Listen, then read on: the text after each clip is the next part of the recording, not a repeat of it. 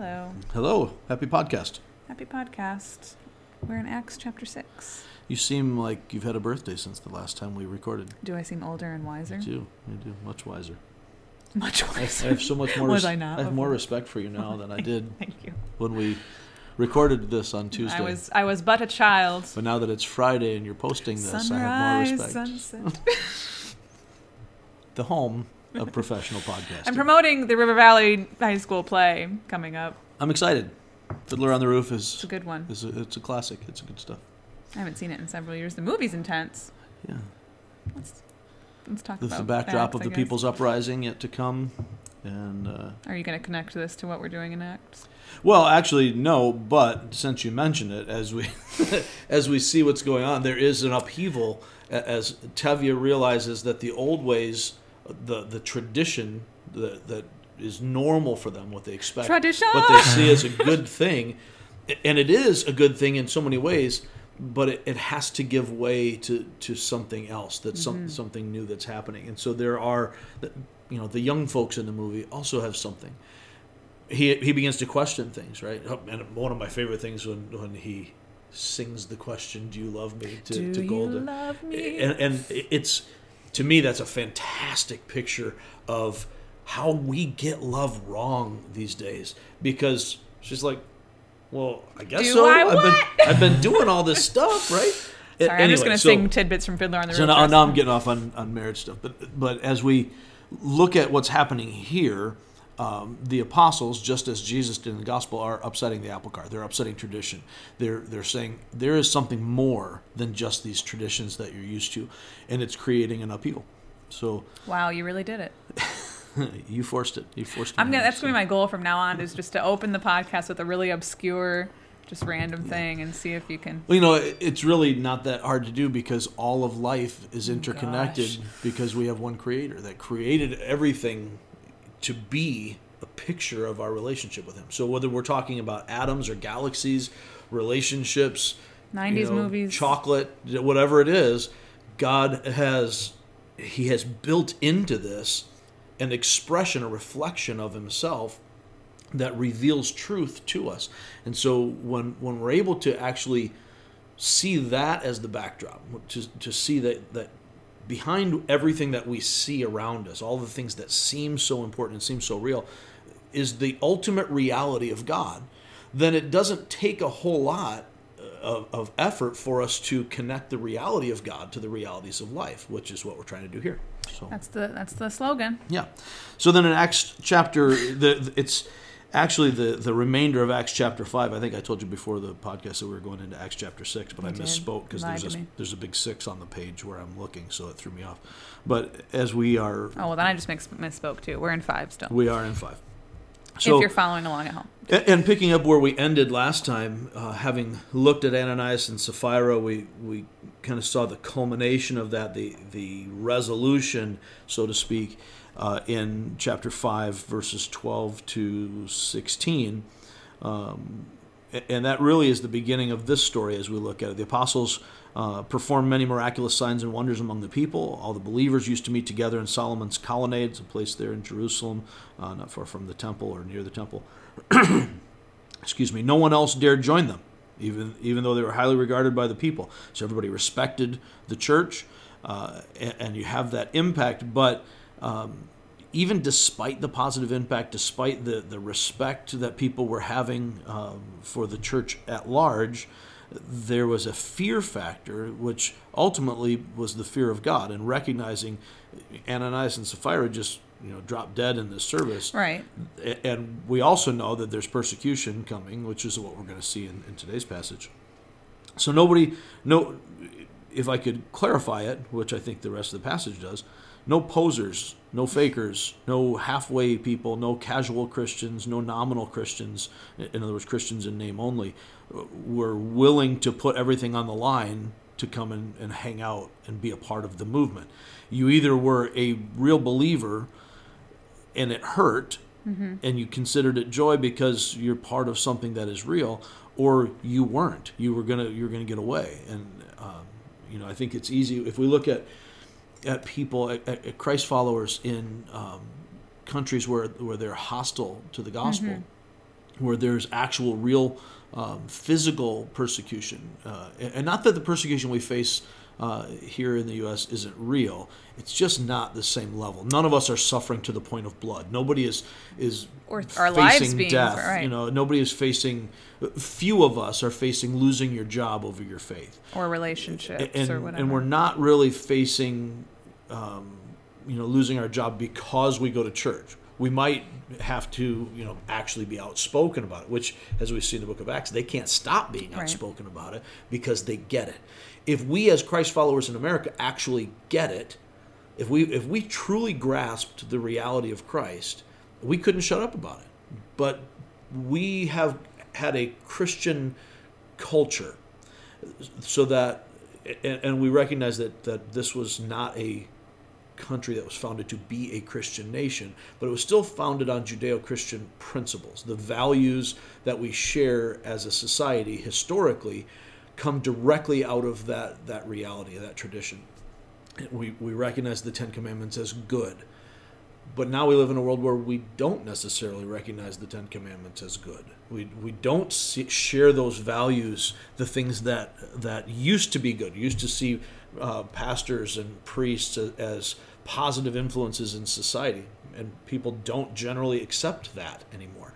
You used to see church as a good, as something that was, if people would get those options, you can reduce your jail time by going to church. You can reduce your jail time by connecting with these pastors. That's not respected the same way. People on probation used to be able to get exceptions to, if they were on house arrest, they could get exceptions to go to church, to go be a part of this. That's harder and harder to get. And what happens here in Acts 5 is there is such a cost, such a visible, obvious, perceived cost to being a disciple, that only real disciples, only those who actually are willing to give up everything for Christ, are willing to come stick around and be a part of it. Everybody else sees the cost. It's not worth it to me. I'm not interested, because Christianity was still, it was the minority, it was the outsiders, and it isn't for another couple hundred years until in the 300s that it becomes accepted. It becomes the norm. It continues to grow, but there's no. It's not the state religion. It's actually in opposition to the state religion.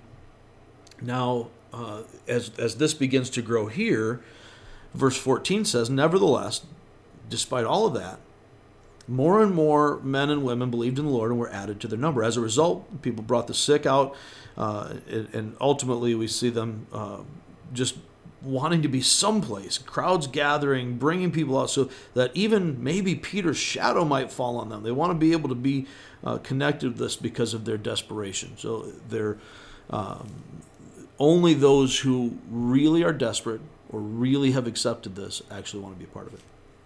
But then, verse 17, the high priest and all his associates who were members of the party of the Sadducees, not the Pharisees, they were a little more secular in their approach, more liberal in a lot of their thinking. They did not believe in the resurrection or miracles. The high priest and all his associates who were members of that party were filled with jealousy. They arrested the apostles and put them in the public jail. But during the night, an angel of the Lord opened the doors of the jail and brought them out.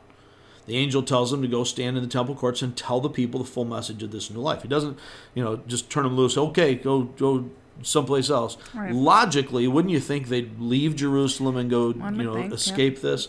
But Jesus had told them to stay, build from Jerusalem out, and they end up doing that. At daybreak, in verse 21, they entered the temple courts as they had been told and began to teach the people. When the high priest and his associates arrived, they called together the Sanhedrin. The Sanhedrin is the full assembly of the elders of Israel. There's a lot of them. It's a big assembly. And sent to the jail for the apostles. They get there. There's no apostles. Doors are locked. Jailers are there. Nobody's there. The prisoners are gone.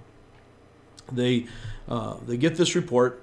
They're kind of tripping. They send the temple guard out to get them. Verse 25 says, the 25 is not what I was looking for. Verse 26, the captain went with his officers and brought the apostles. They went out and found them preaching in the temple courts. And brought these apostles back, but they didn't use force because they feared that the people would stone them. So now you've got, these aren't Roman soldiers, this is the temple guard, the Sanhedrin's jackbooted thugs, as somebody called them. I don't know that that's accurate, but that's the description that I read.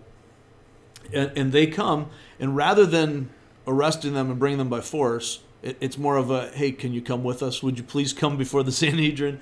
Because they don't want to get stoned. They want to cause this riot. Because the people do respect them. And the more they do these miraculous, powerful things, the more people are being converted.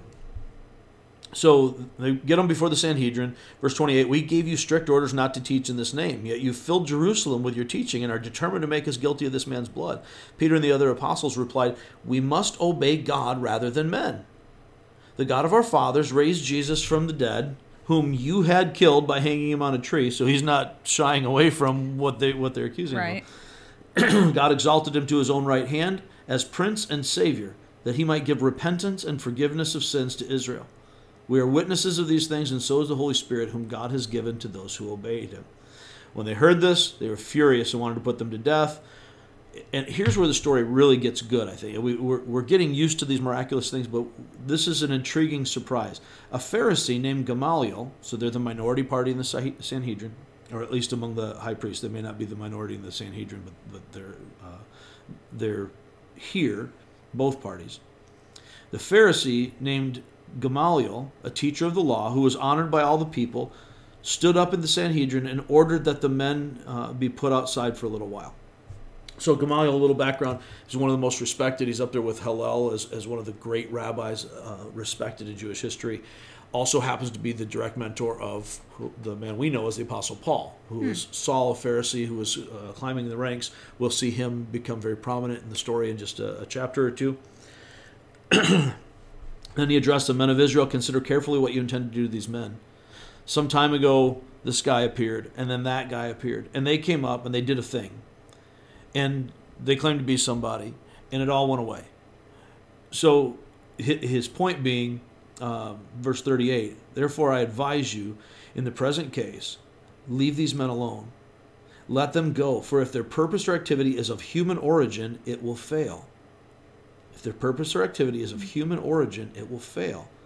But if it is from God, you'll not be able to stop these men. You'll only find yourselves fighting against God. And his speech persuaded them. And yet we know that the persecution continues. What strikes me as an interesting thing, his speech persuaded them in verse 40. So then they called in the apostles and had them flogged. That's the letting them go part. So they give them the 40 lashes minus one, and then they order them to speak in the name of Jesus no longer. Obviously, that's not going to work.